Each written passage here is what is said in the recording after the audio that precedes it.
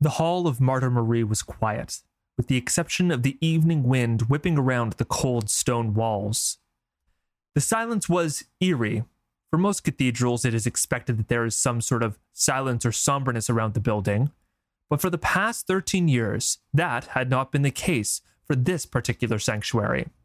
Much to the dismay of the many priests and altar attendants, the most unsettled by the silence were the bishop's faithful attendants who were not serving this evening.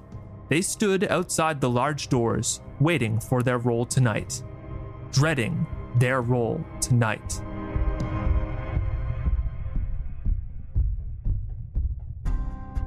Ages ago, stones that hold great power were discovered. With them, monolithic constructions of incredible abilities were built. To control a monolith is to hold unparalleled power, or so it is said. The Church of Deep Stone and the Mages Consortium have shared a treaty for the past 50 years, but have shared in their use of the stones for centuries. I could not tell you the whole of the history that has unfolded. The stories we do know are contained in what is called the Stone Singer Chronicles.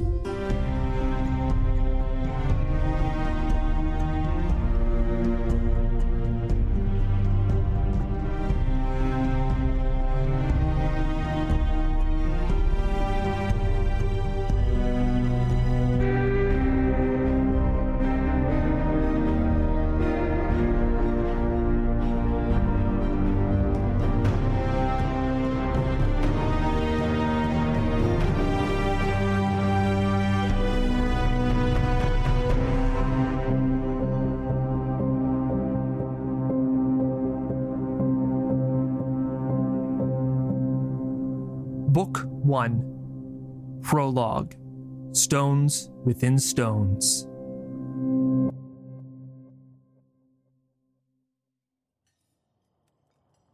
Bishop Granite's latest party was more subdued than usual.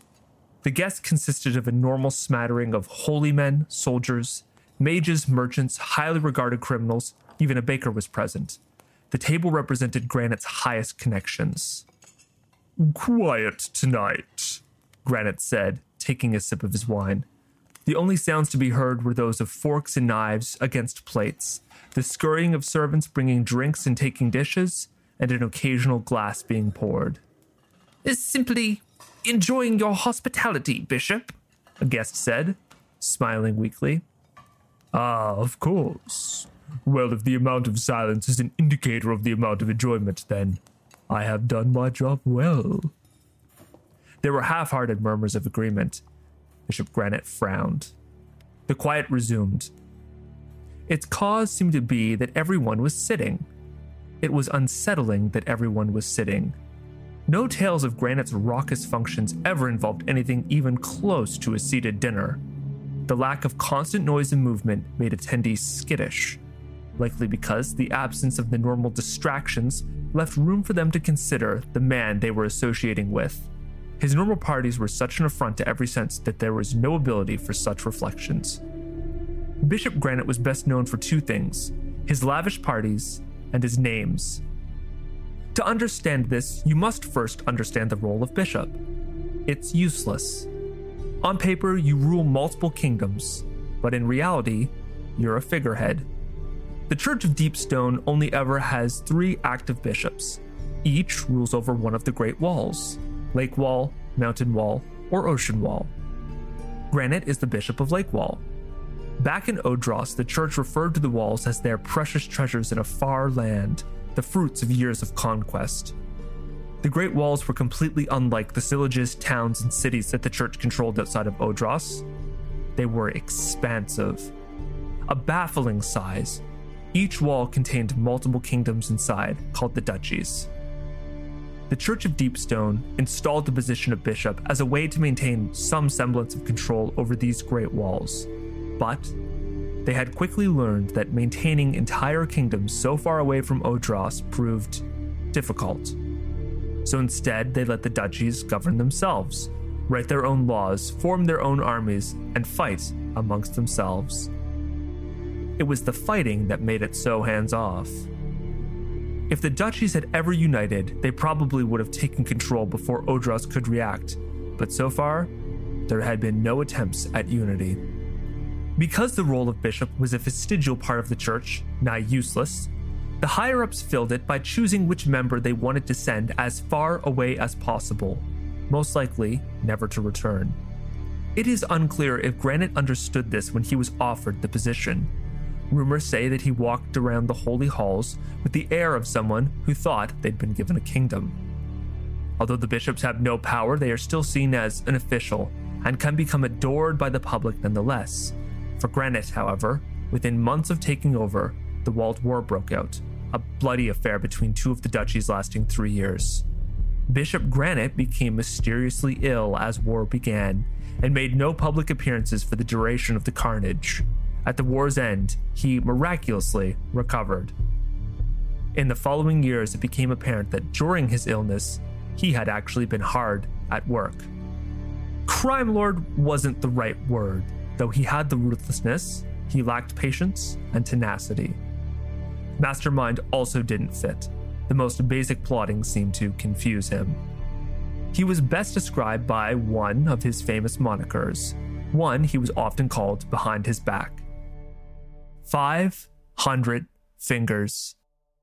Someone unaware of the man may assume that the name was to do with his stealing and thieving. This was not the case. He got it because he has so many of his fat fingers and so many pies. He lives in Hamlet Corpica, a small tract of land that sits outside the jurisdiction of the duchies, leaving him to his own devices. Hamlet Corpica consists of a collection of stone buildings nestled into a steep, spiraling hill. Atop the hill sits the crown jewel, the Hall of Martyr Marie, a cathedral devoted to the first bishop of Lakewall and house of the altar. Bishop Granite uses it as his personal party hall and house of debauchery. Early during his seizure of power, laziness took hold and he abandoned any notion of meeting one-on-one with his many cohorts. He instead favored bringing as many people together at once for large parties. During the party, he could cajole about the room, taking care of his discussions, plotting, and villainy in between merrymaking. He would walk about the room, trying to look regal and nodding to the various guests. "Greetings, Bishop Granite. May the Lord of Deepstone bless you," says a king. "Bishop Granite, at your service," says a general. Bishop Granite, good to see you," says the spy. As soon as he is passed, they all have different things to say amongst themselves. The parties were wild and contained such a strange array of people that they became infamous even among the common folk. More business was done at these parties than any council chambers in Lakewall. They were lavish, gaudy, drunken, and ridiculous. And Bishop Granite loved them. His names are often discussed in whispers, though never during the parties. Fingers is one. The other is his proper name. Proper is not even the right word for it. There's only one known practice in the church where someone's name is changed, and it's reserved for the highest office, the Seydun. No other person in the history of the church had ever changed their name upon taking office. The slates even checked. So why was it that when priest Keller Kun was given the position of bishop, he changed his name? There was a small rumor that it was because he was making a point, saying that he was himself like a Seydun, that he was the head of whatever it was he was the head of. This rumor let him have a sort of legend about him, perhaps. This potentially aided his ascent to power, helping mask his obvious cowardice. But there was an even bigger rumor. He was too stupid to understand. The truth is probably something in between, but it didn't matter because it worked to the bishop's advantage either way. During his 13 years in the position, people have tried to disassemble his little empire of stupidity. Out of disdain for the terrible man and fear that if he should ever have even an ounce of clear thought, he could do real harm. If any had succeeded, he would have never discovered the church archives in Lakewall, archives he had access to, and he never would have learned why the church keeps their altar high on a hill and their books deep underground.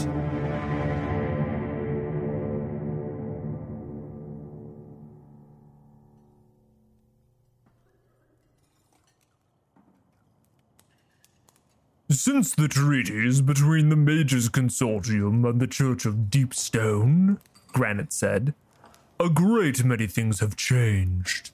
Food has never been so abundant, lives never been so happy, and innovation never been so, well, innovative. That got him a small chuckle. He smirked. Let us toast the newfound peace between the Church and the Consortium, the holy men and the wise men. He stood up from his seat at the end of the table and raised his glass. The table raised their glasses with him, and they drank. He had pulled out all the stops for this party, going into the deepest cellars and finding the best wines. Wines so incredibly expensive that Father Parista, a priest who had traveled between multiple missions in the wild, could not even bring himself to drink it. And of course, let us not forget the greatest abundance of all afforded by this peace. Granite paused and licked his lips. Power. But what brings about this power? Is it the stones? We call them by different names, us in the Consortium. We call them by different names, but it's all the same thing.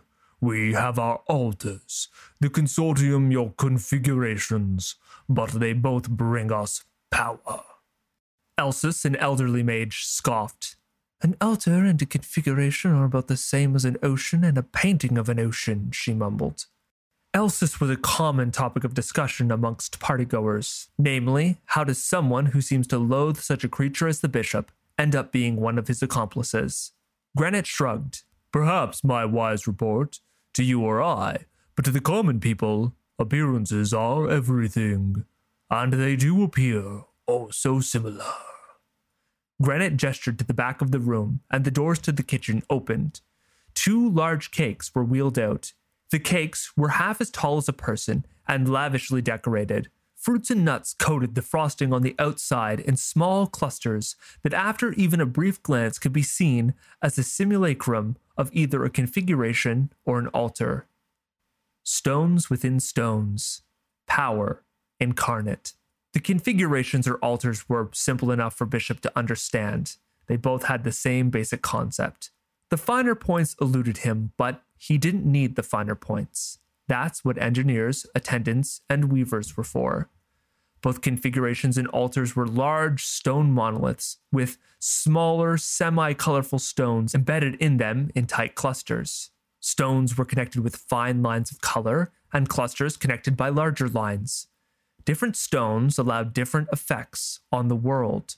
Different clusters allowed different combinations. That was the limit of Granite's understanding. But of course, the bishop continued, circling the table towards the cake, the configurations grant a certain amount of power, but that is only the beginning. Why, I myself was only ever able to bond to a single altar in my youth, but now I find myself the most powerful man in Lakewall. No, there is another piece to this power. A third cake was rolled out. The third cake was dangerously high. The attendants wheeling it went slowly. Unlike the first 2, it was plain, having only red frosting. If you speak of political power, Elsis said, swirling the liquids of her untouched wine around in its glass, I think you will find that even the most powerful king, prince, or even bishop will sign away a vast amount of land when faced with the realization that even a mage of the third bond could make the blood boil in his veins. This is true, Elsis, old friend, but which mage would do this? Which mage would have the audacity? Which mage would have the sheer balls? Elsa sat her glass down and said nothing. Granite laughed, continuing to stroll towards the 3 gaudy desserts. Which mage would be willing to put their precious treaties at risk? There is seemingly a drought of kings having their blood boiled of late, no? Elsa said nothing. Granite smiled. He gestured and the servants sliced into the first 2 cakes. The cake inside appeared plain but rich. Plates were piled with the sweet dessert, and placed on carts to be served. Like this cake, the configurations and altars, they are impressive, true. Granite reached underneath the cart supporting the colossal cake. The room recoiled as he withdrew a great sword.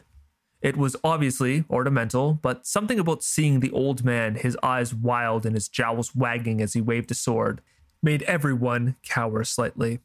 But what are they when compared to this? The bishop swung the blade high above his head and caught the top of the cake, slicing through the upper half. The sword struck something and there was a tinny clang. Granite lifted the sword again and hacked down. After a few chops, he swung his arm, slicing away the front section of the cake and revealing why he was struggling to cut through such a soft substance. The inside was filled with precious metals and jewels. The table gasped. There were murmurs and whispers. A majority of the table got up from their seats and moved closer for a better look. Is this not better? He asked, picking up a large ruby and licking the cake off of it. My friends, you may choose which cake you eat, but know this. Whatever you find in a cake, you may keep.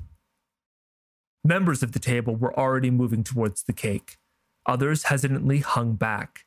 Merchants and nobles, people of power and renown, dug their bare hands into the mound, pulling out jewelry and gems, licking the rich, fluffy cake and thick, creamy frosting off. The cake fell over and there was a scramble on the floor. Garments that would cost the average person years of wages became sticky and stained. The room filled with sounds of excited laughter, heated arguments, and a strange sloshing sound as the flesh of the cake was smeared across the stone floor in multiple fevered attempts to collect the treasure. Those that did not join looked on with bafflement, choosing to stay seated and simply watch. Most noticed the bishop eyeing them as he returned to his seat. He made eye contact with Elsis. He grinned and raised his eyebrows. Can your configuration do that? He asked. Elsis said nothing. A fistfight broke out. Arguments reached a crescendo. Granite chortled and clapped his hands as he watched from his seat. When the whole of the cake had been searched, the pastry-covered guests returned to their spots at the table. A great use of the money of your people, Elsa said. All these are my own riches. Well, were my own riches, Bishop retorted. He stood again. People, good people, I call you here for a purpose. I bring you these lessons for a purpose. There are people who would have us believe that the whole of the power in the world is contained by stones within stones that are bound by rules made by cowards. I am here to tell you that is not so. I have found something new. I will not be greedy. I wish to share as I have here today. You cannot overtake the duchies. You cannot overtake the wall, Elsa said. You have tried before and you have failed. Ah, and I do believe you once thought I could not get control over you, Master Mage, but yet here you sit. Bishop paused. His face became serious. This is not an attempt to convince. It is an attempt to inform. I regret to say, you have all already made your decisions. He sat back down and sipped his wine. The guests looked at one another. A priest stood up with a gasp. His eyes were wide and his mouth trembled. He clutched his chest. He took one step, and he collapsed. People began to slump over in their chairs. Neighbors checked on their crumpling cohorts, but as more fell, more ran, attempting to get out of the room any way possible. A merchant slipped and fell on the remains of the cake, which were still slick across the floor. There was a wet crack and a howl that filled the already chaotic room. Bishop Granite stayed seated, grinning and drinking. His gaze turned to Elsis, who was still seated. She seemed calm and was still swirling her drink in its glass. Elsa's quiet voice was somehow able to cut across the chaos. Well, I may not have the balls, but I do have the audacity. She stood up and raised her hand. Elsis felt the echo of the third configuration, so far away at Eero. At this distance, she would have to exert a lot of energy for a good exchange, but she had to. She found the spell she was looking for in her mind and focused on Bishop Granite. Bishop Granite rose suddenly. Nothing happened. Granite walked towards Elsis, who began to back away. She was scared. She touched a different spell, something more malicious. Still nothing. It would seem that your powers are of no effect here. What is this? What have you done? Elsis collapsed.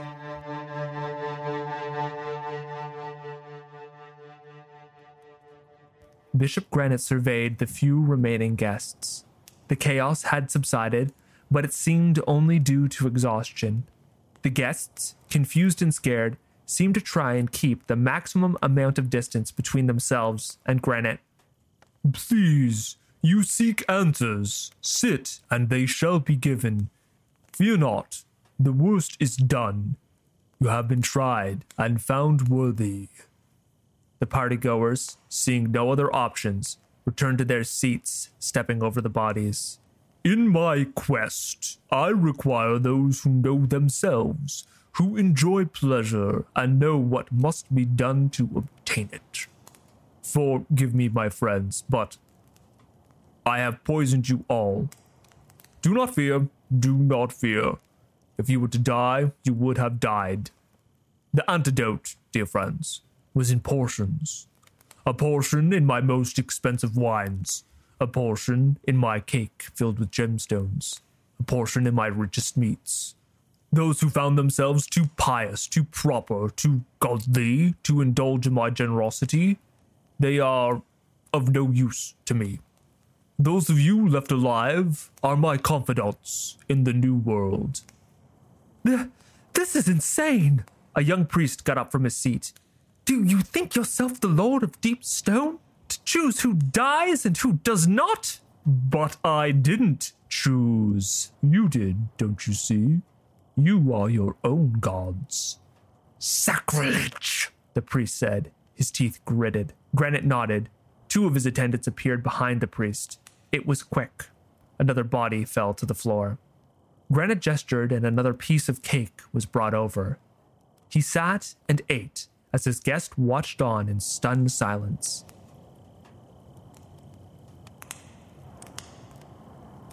Finally, a man who worked as a spy master stood up. I, for one, am thankful for your generosity, Bishop Granite, he said, bowing. Thank you. The room broke into a weak applause as Granite stood, smiling and seeming to relish it. He knew that even now these people plotted against him. People were already dreaming of his demise. But just like he had gotten to this station, he would continue to rise. He rose and commanded they follow him to the lower floor. Here, he would lay out his plan, and as such, the future of Lakewall and all surrounding lands. The survivors stepped around the fallen partygoers, people they had drunk and laughed with here many times. The double doors at the back of the room opened, and the attendants, who had not been lucky enough to serve, scuttled in. They began their role for the night and started to clean cake off the floor, clean overturned drinks from the chaos, and clean up the bodies of the people Granite had chosen as unworthy. Thank you for listening. Everything you hear in this show is created by me, Adam Ganong. Every word written, every note played. If the work I am doing here has brought you some joy, some comfort, some entertainment, please consider supporting a solo creator on Patreon. Link to that is in the show notes down below. The Stone Singer Chronicles art is by Peter Bartel. Thank you, Peter. There is a link to his website in the show notes. A special thanks to my wife, Jenna Knorr, and my friend, Destructobot.